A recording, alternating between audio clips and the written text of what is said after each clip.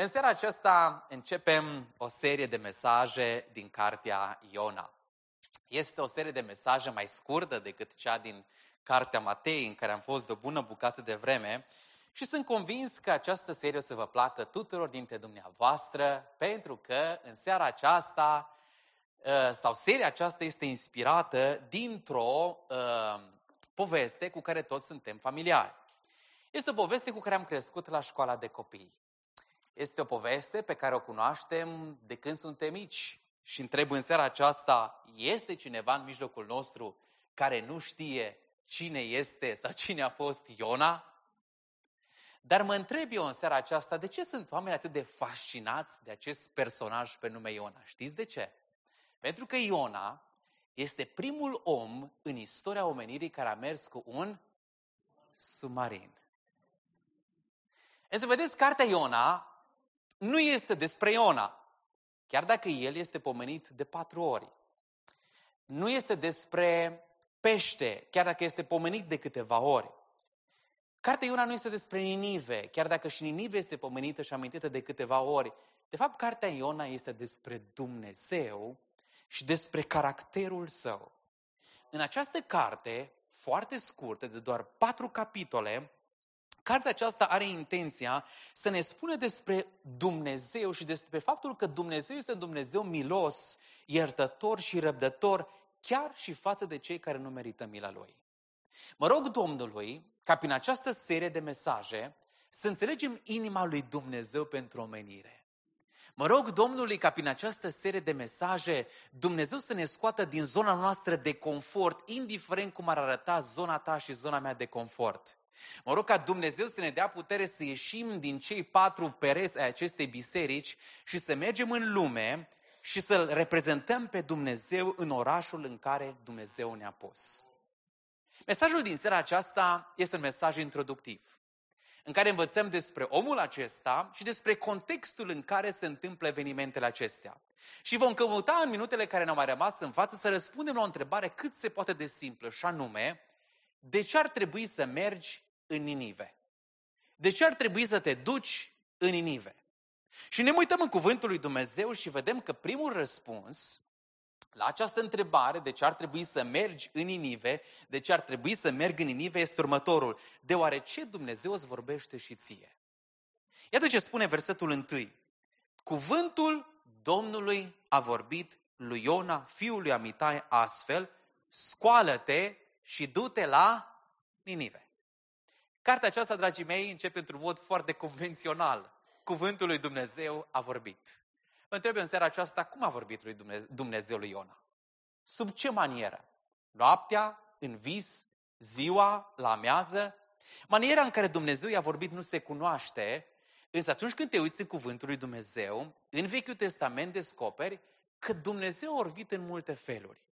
Unora le-a vorbit în Vechiul Testament prin vise, altora le-a vorbit într-un mod direct, altora, de exemplu, le-a vorbit printr-un cutremur, printr-un vânt puternic, printr-un foșnet, altora, de exemplu, le-a vorbit printr-un tufiș în flăcări. Dumnezeu în Vechiul Testament a vorbit în multe feluri.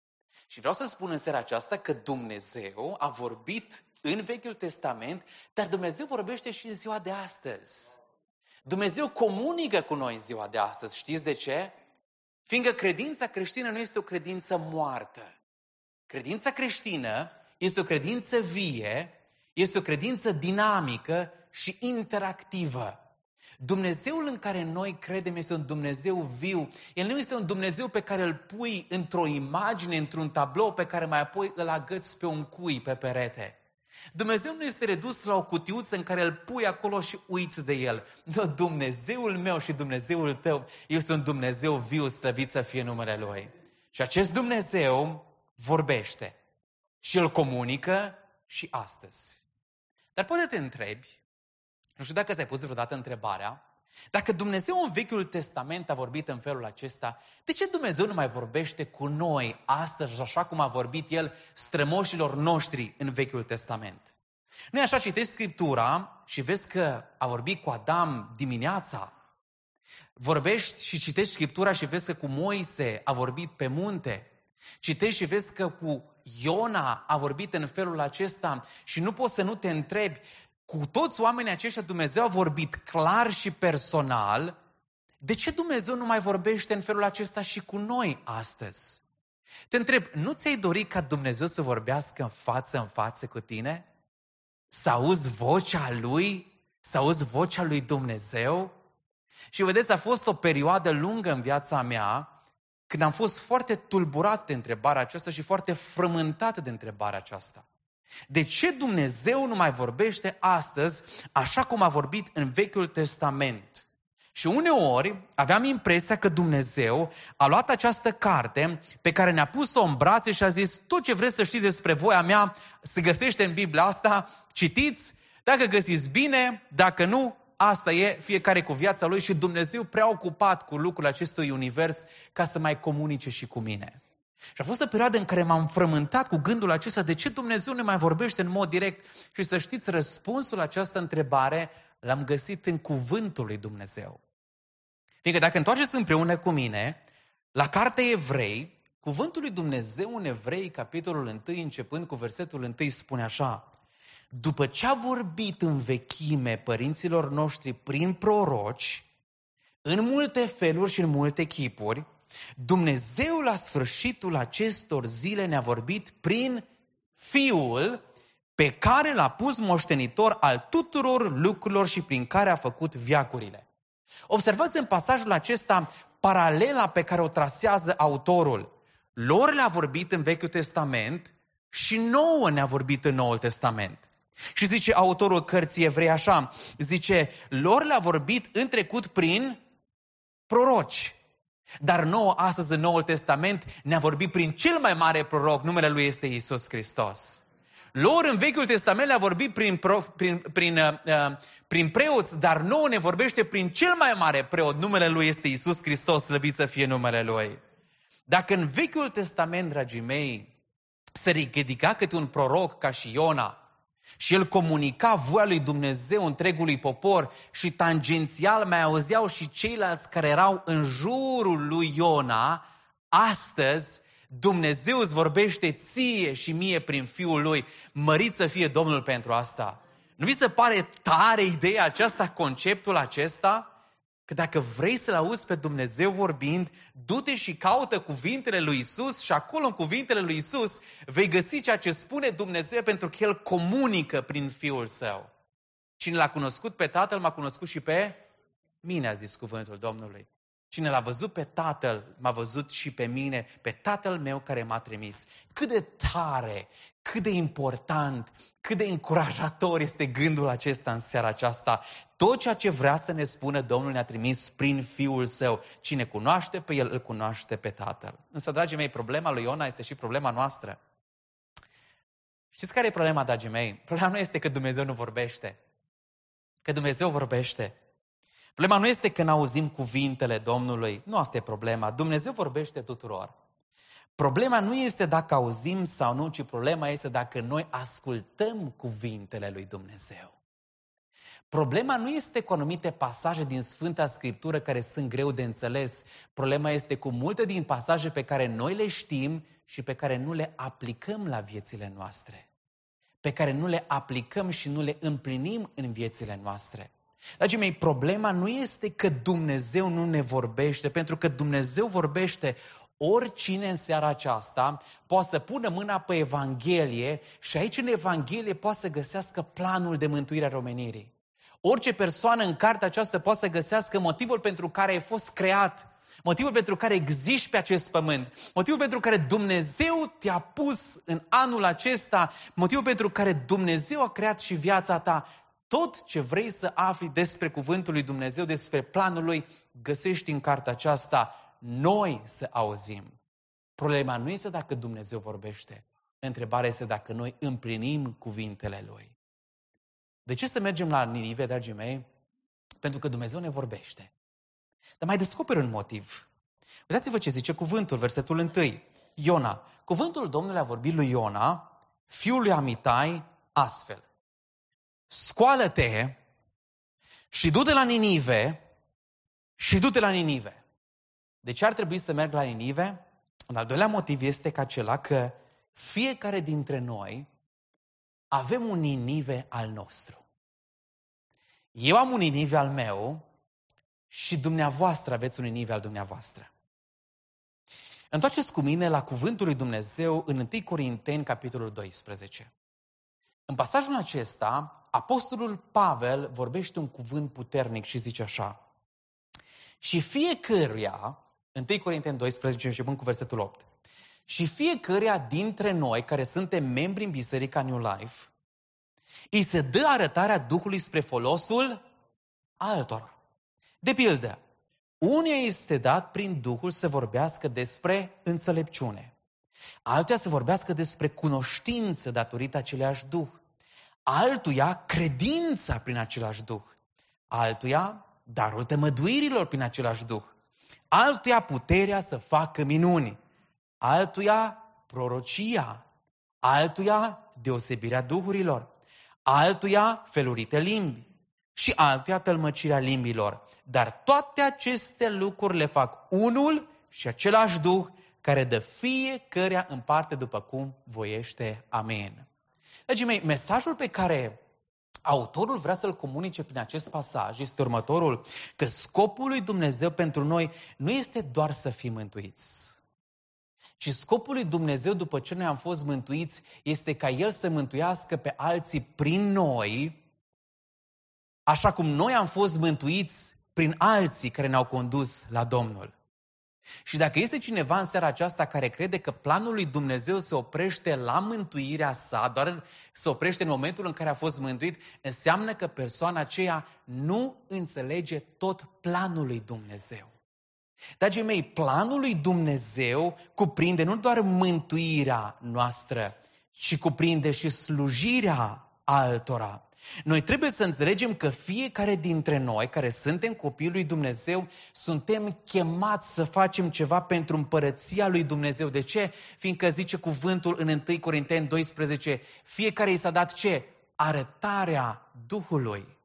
În alte cuvinte, lucrarea Duhului Sfânt se împarte în două. Este o lucrare interioară, care cuprinde regenerarea, nașterea din nou, pocăința, botezul cu Duhul Sfânt și toate cele, și apoi după ce are loc lucrarea aceasta interioară, urmează lucrarea exterioară, lucrarea de slujire și de conducere altora la Domnul Iisus Hristos. Problema este că în biserică mulți se opresc la lucrarea interioară a Duhului Sfânt și trăiesc doar cu lucrarea interioară și uită că Dumnezeu îi cheamă să facă și lucrarea aceasta exterioară. Fiți atenți, Iona este chemat să-L slujească pe Dumnezeu și este trimis la Ninive. Foarte interesant, Iona de origine este din Gad Efer. Gad Efer se afla lângă Nazaret, la vreo 5 km de Nazaret. Nazaret, dacă vă mai duceți aminte, este locul în care a copilărit și a crescut Domnul Iisus. De la Nazaret până la Ninive era o distanță de 1200 de kilometri. Dumnezeu îl trimite să meargă în Ninive, undeva în partea de nord-est. Și cuvântul lui Dumnezeu ne spune că Iona s-a ridicat și s-a dus unde? În direcția opusă. S-a dus la Tars, în sud-vest. Fiți atenți, distanța între Nazaret și Tars era de 5500 de kilometri. Și acum, ce mi se pare interesant este faptul că Iona, în loc să meargă 1000 de kilometri în lucrarea lui Dumnezeu, să împlinească lucrarea lui Dumnezeu, Iona preferă să meargă 5000 de kilometri fugind de Dumnezeu. Te uiți la Iona și zici, Iona, cum a putut să-ți treacă așa ceva prin cap? Să depui dublu efort, triplu efort ca să fugi de Dumnezeu. Dar vreți să vă spun ceva? Statisticile spun că în orice biserică de 100 de membri, 20% duc greul împărăției lui Dumnezeu și 80% nu fac nimic în biserică. Amin, frate Mircea? Pentru că așa arată și statistica la New Life, dragii mei. 20% din cei care sunt membri la Biserica New Life duc greul lucrării, iar 80% slujesc ocazional, accidental sau nu slujesc deloc. Aș minți audiența din pe online dacă aș îndulci numerele și aș spune că la noi lucrurile stau mult mai bine. Dragii mei, când e să vă laud, dar asta e realitatea în Biserica New Life. De 2 săptămâni am zis că avem nevoie de un traducător și încă aștept. Și deocamdată lucrarea cu traducerea în Biserica New Life este făcută tot de prezbiterii bisericii. Nimeni nu vă cheamă, nimeni nu ne cheamă să predicați. Asta e chemarea noastră potrivit cu Efeseni. Dar sunt multe alte slujiri pe care prezbiterii bisericii le fac și ar trebui să le facă membrii acestei biserici. Domnule, cu 2 ani, Domnul mi-a pus pe inimă să deschidem grădina comunitară. Și am început mulți. Și am rămas eu cu fratele Petrică. Și mă mai întreabă cineva din când în când, frate, cum mai merge lucrarea cu grădina? Și zic, așa cum am lăsat-o. Merge bine, slavă Domnului. Mergeți să vedeți cum arată. Oportunitate prin care să slujim comunitatea și locul în care Dumnezeu ne-a pus. Dragii mei, Dumnezeu a dat COVID-ul peste noi. Și înainte de COVID m-am tot rugat și am zis, Doamne, ridică mai mulți voluntari. Și am crezut că motivul pentru care mulți nu slujesc, din cei 80%, este că suntem prea ocupați cu munca, suntem prea istoviți cu munca, trebuie să alergăm în stânga și în dreapta. Și ne-a dat Domnul COVID-ul, ne-a liniștit Domnul din umblarea noastră. Și am crezut că acum, după ce ieșim din COVID, Domnule, suntem plini de energie, toată ziua am stat acasă, nu? Ne-am adunat puterile, nu mai suntem în trafic, nu mai suntem așa de obosiți. Dar am dat seama că angajamentul cam tot acolo este, tot la 80%. Și m-am dat seama că singurul lucru care s-a schimbat, dragii mei, cu COVID-ul acesta, știți ce au fost? Scuzele. Pentru că problema adevărată este inima noastră, dragii mei. Iona s-a dus 5.000 de kilometri să fugă de Domnul în Tars, în timp ce Domnul l-a chemat la Ninive. Și, în general, într-o biserică, 80% nu fac nimic și 20% duc greu lucrării. Știți care e grija mea și ceea ce mă doare? Ce o să facem când cei 20% obosesc și cad oboseală? Închidem slujirile? Ce o să facem când din prezbiteri cad de oboseală? Poate vor să plece în altă parte, în altă biserică. E prea grea, prea vastă lucrarea în ogorul Domnului. Dragii mei, Dumnezeu ne cheamă și Dumnezeu ne spune, mesajul Lui este cât de clar posibil, că în împărăția Lui Dumnezeu, fiecare dintre noi care avem Duhul Sfânt în noi, avem un anumit dar și avem rol în împărăția Lui Dumnezeu. Biserica lui Dumnezeu poate să fie cea mai mare putere, cea mai puternică forță din lumea aceasta, dacă fiecare persoană din împărăția lui Dumnezeu și-ar înțelege chemarea și-ar face ceva pentru împărăția lui Dumnezeu. Vreți, de multe ori mă întreb, oare câți dintre noi avem un serviciu care presupune să mergem la locul de muncă și să stăm pe bancă și să nu facem nimic? Sau oare câți dintre noi ne-am așteptat ca mergând la locul de muncă și nefăcând nimic toată ziua, să ne așteptăm la sfârșit de lună să primim și un cec? Cum ne-am așteptat atunci când vom da ochi cu ochi cu stăpânul nostru dacă n-am făcut prea mare lucru pentru împărăția lui Dumnezeu, să moștenim, să primim cununi, să primim răsplăți? Dragii mei, poate că mesajul meu este dur pentru unii dintre dumneavoastră, dar vă spun, mai bine un mesaj ca și aceasta decât Dumnezeu să ne constrângă. Știți ce văd la Iona? Iona a fugit de Dumnezeu la Tarș, dar Dumnezeu l-a constrâns. Și a zis, Iona, nu te duci? Îți trimit un pește, îți trimit o furtună. Și cunosc foarte multe persoane cărora Dumnezeu le-a vorbit printr-o poezie, printr-un cuvânt de rugăciune, printr-o predică ca și aceasta. Și în loc să meargă la Ninive, au stat bine mersi la Tars, acolo departe de voia Domnului, și Dumnezeu le-a trimis furtuni în viață. Le-a trimis balene în viață. Săptămâna aceasta am vorbit cu cineva și mi-a spus, frate Sami, hai să spun un caz real. Cineva a fost chemat de Domnul să facă o slujire în anumită biserică și a refuzat. A zis, eu nu mă implic. Și ce crezi? În timp ce era în trafic, a avut parte de un accident. Și zici, domnule, întâmplare. Aceeași persoană l-a solicitat, aceeași solicitare, același răspuns și ce credeți? pe același drum, în același loc, în același mod a avut accident. Dragii mei, eu nu vă spun povești în seara aceasta.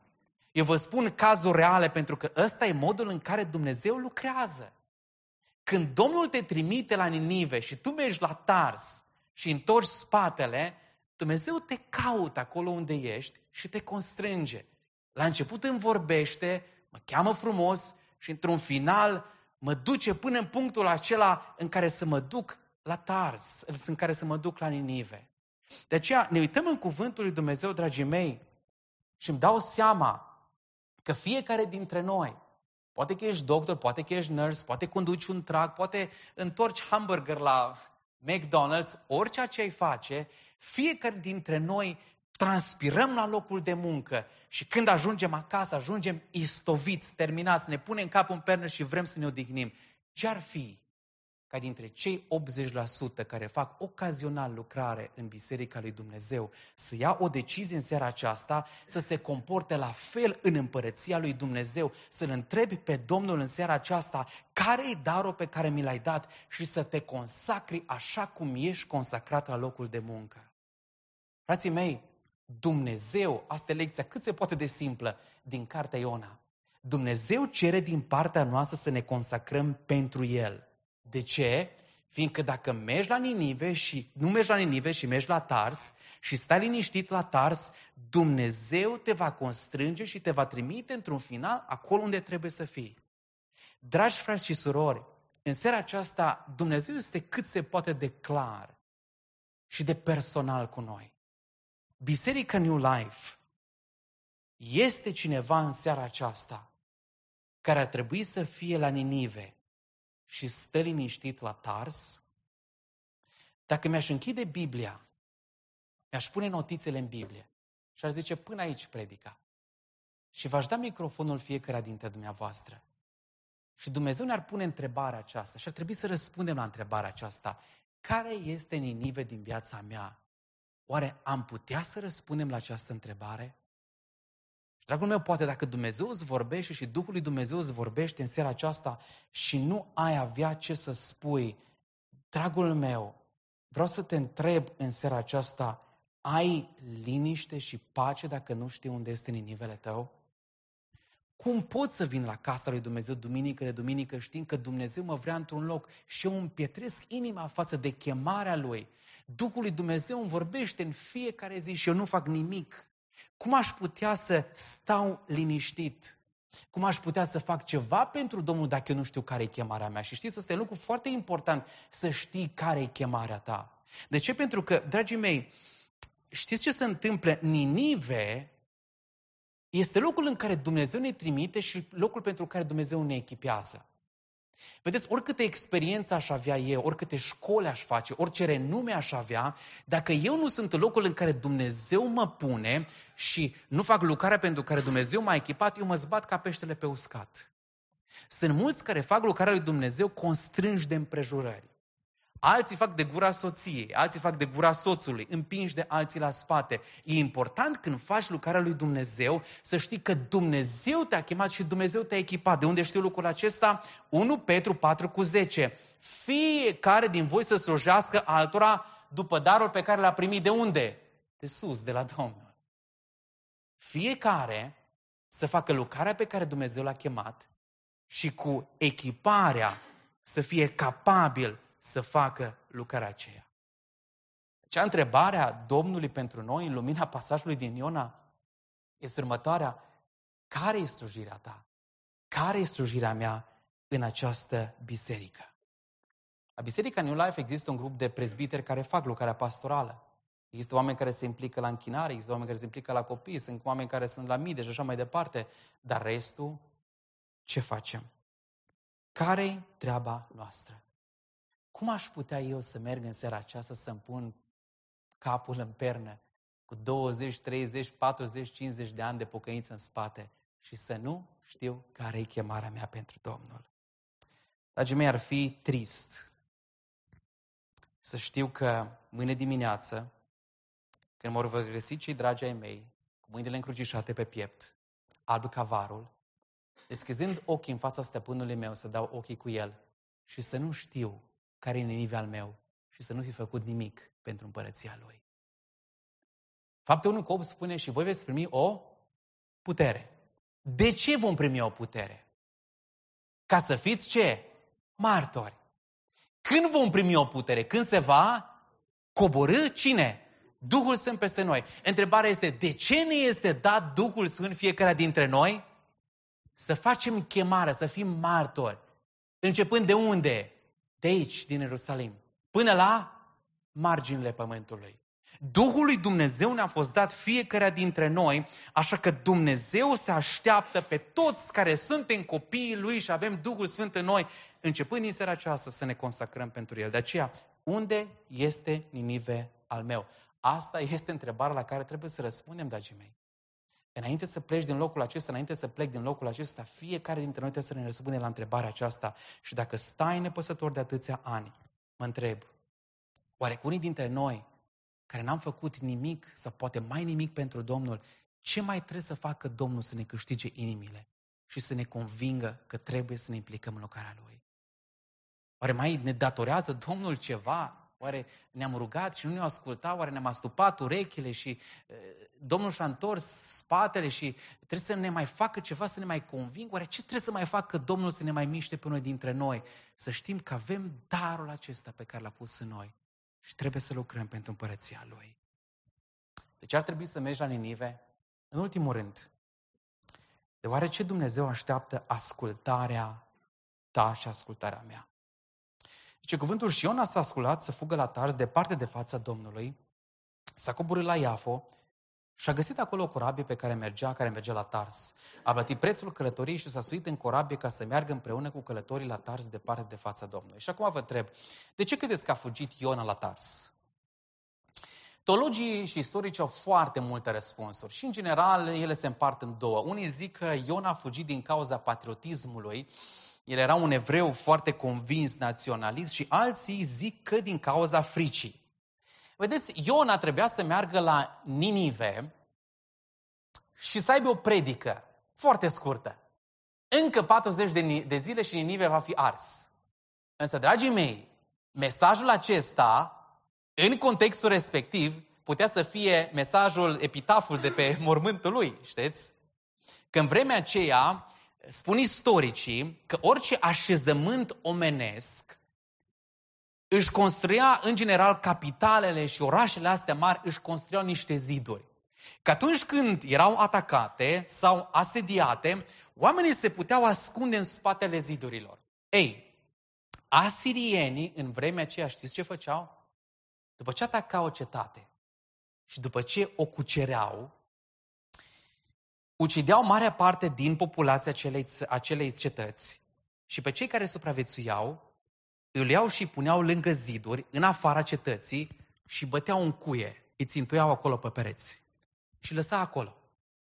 Și oamenii sufereau, oamenii mureau încet, unii erau mâncați de dobitoace, erau mâncați de animale, alții putrezeau în căldura aceea dogoritoare. Și te întreb, oare de ce făceau lucrul ăsta? Știți de ce? Că atunci când treceau cu caravanele negustorii și vedeau grozăvia aceea, să ducă vorbe și la alte cetăți, uite ce fac asirienii, pentru că atunci când asirianul mergea de la cetatea asta la următoarea, ăla să nu mai depună efort, să nu mai țină piept asirienilor, ci să se predea imediat, pentru că așa erau de răi asirienii. Acum imaginați-vă că Iona este trimis la Ninive. Unde? La capitală. Unde? În văgăuna lor. Dragii mei, să mergi cu un mesaj de ăsta în capitala asirienilor era ca și cum ți-ai fi semnat condamnarea la moarte. Și te uiți la Iona și mă întreb în seara aceasta, oare câți dintre noi am fi fost suficient de curajoși? Dacă Dumnezeu ne-ar fi chemat pe noi, să mergem noi să spunem un astfel de mesaj, unde? La Ninive, în capitala asirienilor. Asta aș vrea să privim la noi și aș vrea să ne întrebăm, oare de ce oamenii, oare de ce noi uneori fugim de Domnul atunci când El ne trimite la Ninive și noi mergem la Tars? Vedeți, uneori oamenii fug fiindcă nu le convine de ceea ce le cere Dumnezeu. Iona a fost un patriot convins Și el n-a vrut să meargă la sirieni, la dușmanii Israelului și să le spune lor despre mila lui Dumnezeu, ca nu cumva sirienii aceștia să se pocăiască. Planul pe care el îl avea pentru asirieni nu s-a potrivit cu planul lui Dumnezeu pentru asirieni. Și vedeți, de multe ori Dumnezeu când ne trimite la Ninive, planul lui este să ne scoată pe noi din zona noastră de confort. Planul lui Dumnezeu, când el ne trimite la Ninive, uneori se ciocnește cu planul nostru. Și anume, uneori simți că Dumnezeu când te trimite la Ninive parcă îți cere prea mult timp, cere prea mult efort, cere prea mulți bani. Tu vrea să investești în Dogecoin, dar Domnul îți spune, orfanul ăla din Africa, ăla n-are ce să mănânce mâine și tu vrei să investești în Dogecoin. Tu vrei să investești în Ethereum. Dar Domnul zice, văduva din România, n-are cu ce să-și hrănească copilașii. Tu vrei să folosești banii altfel și uneori, vedeți, planul lui Dumnezeu intră în conflict cu planul meu și am impresia că Dumnezeu îmi cere prea mult și de aceea unii oameni aleg să fugă de Dumnezeu. Alți oameni fug de Dumnezeu fiindcă nu vor să dea socoteală de viața lor. Și de obicei știți unde se întâmplă situația asta? Când sunt persoane care trăiesc în păcat. Într-o situație de păcat, fie poate cu cineva credincios sau trăiesc într-o relație de păcat cu cineva care nu este credincios și ei știu bine conștiința lor, le spune bine că nu fac ce fac bine. Dar, din cauza aceasta, ei aleg să fugă. Vin și spun, frate păstor, dar nu m-a iubit nimeni cum mă iubește. Nu mi-a oferit nimeni atenție cum oferă. Și el știe prea bine că relația aceea este una păcătoasă. Și în loc să renunțe la păcatul acela, fiindcă oferta păcatului este prea bună, aleg să fugă. Frate păstor, știu că n-am mai fost de 4, de jumătate de ani la biserică, dar jobul ăsta pe care l-am, poziția asta, dintotdeauna mi-am dorită. Ei știu bine că le place foarte mult jobul, dar știu bine că jobul ăla nu-i pe placul lui Dumnezeu. Și în momentul acela au de făcut o alegere. Și mulți oameni fug de Dumnezeu fiindcă aleg păcatul în detrimentul voii clare a lui Dumnezeu. De ce fug oamenii? Unii oameni fug ca să uite. Și mi se pare foarte ciudat, dragii mei, că Iona a urcat în corabia respectivă și știți ce a făcut? L-a trimis Domnul la Ninive, dar el după ce urcă în corabie se duce în fundul corabiei și zice Biblia, doarme. Măi, a venit furtuna, dar Iona doarme. Doarme bine de tot. Și știți de ce doarme bine Iona? Fiindcă el vrea să fugă de realitatea neascultării de Dumnezeu. Și câți oameni nu fug de Dumnezeu când fac exact același lucru. Câți oameni când aud vocea lui Dumnezeu și conștiința le spune vino înapoi la tata, nu fug de Dumnezeu. De ce? Fiindcă vor să uite. Ai situații în care te uiți la tineri pocăiți în casa lui Dumnezeu și dintr-o dată auzi, băi, băiatul ăla, fata aia, pocăiți în casa lui Dumnezeu, a dat-o în alcool, a dat-o în droguri și te miri, domnule, ce s-a întâmplat cu el? Tineri eminenți, ajung pe la școli, exemplari, auzi că au dat-o în relații care nu trebuie. Femei, într-un fel sau altul, ajung și cad în, eu să știu, tot felul de curente de astea, tot felul ciudate, oameni care își necinstesc soțiile și așa mai departe și întreb, domnule, dar ce s-a întâmplat cu oamenii aceștia? Ce s-a întâmplat? Că ori de câte ori conștiința le-a vorbit, ei au fugit de Dumnezeu, de glasul lui Dumnezeu, încercând să uite. Cu ce? Cu alcool, cu droguri, cu tot felul de lucruri de astea care să înnăbușe voia lui Dumnezeu. Dar, dragii mei, vreau să vă spun în seara aceasta că toate escapadele acestea țin un moment. Fiindcă că într-un moment sau altul, fiecare dintre noi va trebui să dăm față cu Dumnezeu. Fiecare dintre noi în seara aceasta poate să fugă de Dumnezeu, dar nu se poate ascunde de Dumnezeu la nesfârșit. Dumnezeu într-un final ne va ajunge acolo unde suntem. Și alți oameni fug de Dumnezeu datorită decepției. Am întâlnit persoane care s-au rugat lui Dumnezeu. Au cerut lucruri mari de la Dumnezeu și Domnul nu le-a îndeplinit așteptările. Dumnezeu nu le-a răspuns la anumite rugăciuni. Dumnezeu ne-a ajutat atunci când și-au fi dorit. Și atunci ei au decis să se răzbune, să se răzvrătească. Și unii oameni, dragii mei, fug de Dumnezeu datorită decepției. În seara aceasta, întrebarea cu care aș vrea să închei este întrebarea cu care am deschis. De ce să merg la Ninive? Când Iona a ajuns în Ninive, într-un final, și a predicat Evanghelia, spre surprinderea lui, de la împărat până la ultima găină, ultimul cățel din Ninive, s-a pocăit în sac și cenușă. A zis împăratul, 3 zile, nimeni nu mai bea și nu mai mănâncă nimic. Parcă aud vacile ce mânt, parcă aud găinile, căței ce mi-au de sete, că 3 zile nimeni n-a avut voie să mănânce și să bea nimic. Și împăratul a zis, trebuie să stăm în post, poate Dumnezeu ne ascultă. Și după 3 zile de post, Dumnezeu s-a uitat la ei și a zis, îmi voi schimba planul pe care l-am avut cu privire la cetatea aceasta. Știți ce mi se pare fascinant? Că toată această schimbare a ținut de un singur om, dragii mei. Ascultați-mă bine, erau în Ninive 120.000 de oameni și soarta a 120.000 de oameni era în mâna acestui om care a fost chemat să meargă la Ninive. El s-a împietrit și s-a dus la Tars. Și Dumnezeu a zis, Iona, am să distrug eu 120.000 de suflete pentru că tu te încăpățânezi și tu îți întorci spatele și nu vrei să asculți de chemarea mea? Și a zis, am îndurare și milă față de aceste suflete și am să te constrâng și îți trimit o furtună, îți trimit un pește, îți trimit un vierme, îți trimit un vânt ca să te întorc și să ajungi acolo. De ce? Pentru că inima mea bate pentru poporul acesta. V-ați gândit vreodată că atunci când Dumnezeu mă trimite și te trimite la Ninive, există undeva în lumea aceasta un misionar, poate există în Phoenix o văduvă, un orfan, un homeless, care depinde de răspunsul meu pe care îl ofer lui Dumnezeu? V-ați gândit vreodată oare că ieri poate a fost un homeless, poate a fost un misionar, o văduvă în România, care a zis, Doamne, am ajuns la capătul puterilor, scoate-mă din nenorocirea aceasta. Și Dumnezeu ți-a pus pe inimă slujirea aceea ca să răspundă acelei rugăciuni.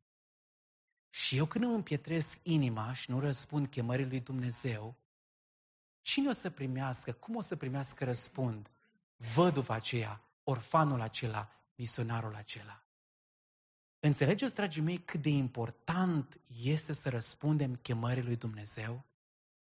Înțelegeți, dragii mei, că uneori chemarea aceasta pe care ne oferă Domnul este atât de importantă, fiindcă la mijloc, dragii mei, la mijloc sunt sufletele oamenilor? Consolarea mea în această seară este că în timp ce vă predic dumneavoastră, îmi place să cred că sunt milioane de oameni pe toată fața pământului, oameni care în acest moment au întins o pâine, au dat un pahar cu apă, au deschis Biblia, au făcut o rugăciune. Unul a venit și unul a plecat. Și ăștia poate sunt albi, negri, femei, bărbați, copii, adolescenți din întreaga lume. În aceste momente sunt oameni care răspund chemării lui Dumnezeu și oamenii sunt binecuvântați, fiindcă oamenii aceștia aleg să meargă la Ninive și nu la Tars. Dar vreau să te întreb în seara aceasta, ești pregătit să răspunzi chemării lui Dumnezeu? Invit echipa de închinare să vină aici în față și aș vrea să vă provoc în seara aceasta. Înainte să ne despărțim, să stăm înaintea lui Dumnezeu și să ne întrebăm, suntem gata noi să ne consacrăm dacă auzim vocea lui Dumnezeu? Iona cunoștea adevărul și fiecare dintre noi cunoaștem adevărul. Adevărul în seara aceasta a fost provocat, a fost prezentat. Iona, dragii mei, a primit a doua șansă după ce și-a întors spatele lui Dumnezeu și în seara aceasta Dumnezeu ne oferă a doua șansă unora dintre noi. Dumnezeu s-a îndurat de Iona, așa cum vrea să se îndure de fiecare dintre noi. De ce? Pentru că El vrea ca prin răspunsul meu și ascultarea mea, El să binecuvinteze pe alții și să-i aducă pe alții la Hristos. Ești tu gata? Sunt eu gata să răspund pozitiv chemării lui Dumnezeu? Mă rog ca Dumnezeu să ne binecuvinteze cu ascultare, ca ascultarea Domnului Iisus Hristos. Și prin răspunsul nostru, Dumnezeu să întoarcă suflete la împărăția Lui. Prin răspunsul nostru să lucreze în viața noastră. Că atunci când îl vedea pe El în nor de slavă, să fim gata să ne întâlnim cu El. Când El ne va vedea să spună, bine ai venit, rob bun și credincios. Și împreună cu El să lărgim împărăția lui Dumnezeu. Vă invit să ne ridicăm în picioare. Și în gândul acestei predici pe care am auzit-o în seara aceasta, să spunem cu toți, la refren, poartă-ți lumina prin întuneric, condu oameni la credință, condui pe calea cea dreaptă și fii un om în împărăția lui Dumnezeu răspunzând chemării Lui. Amin.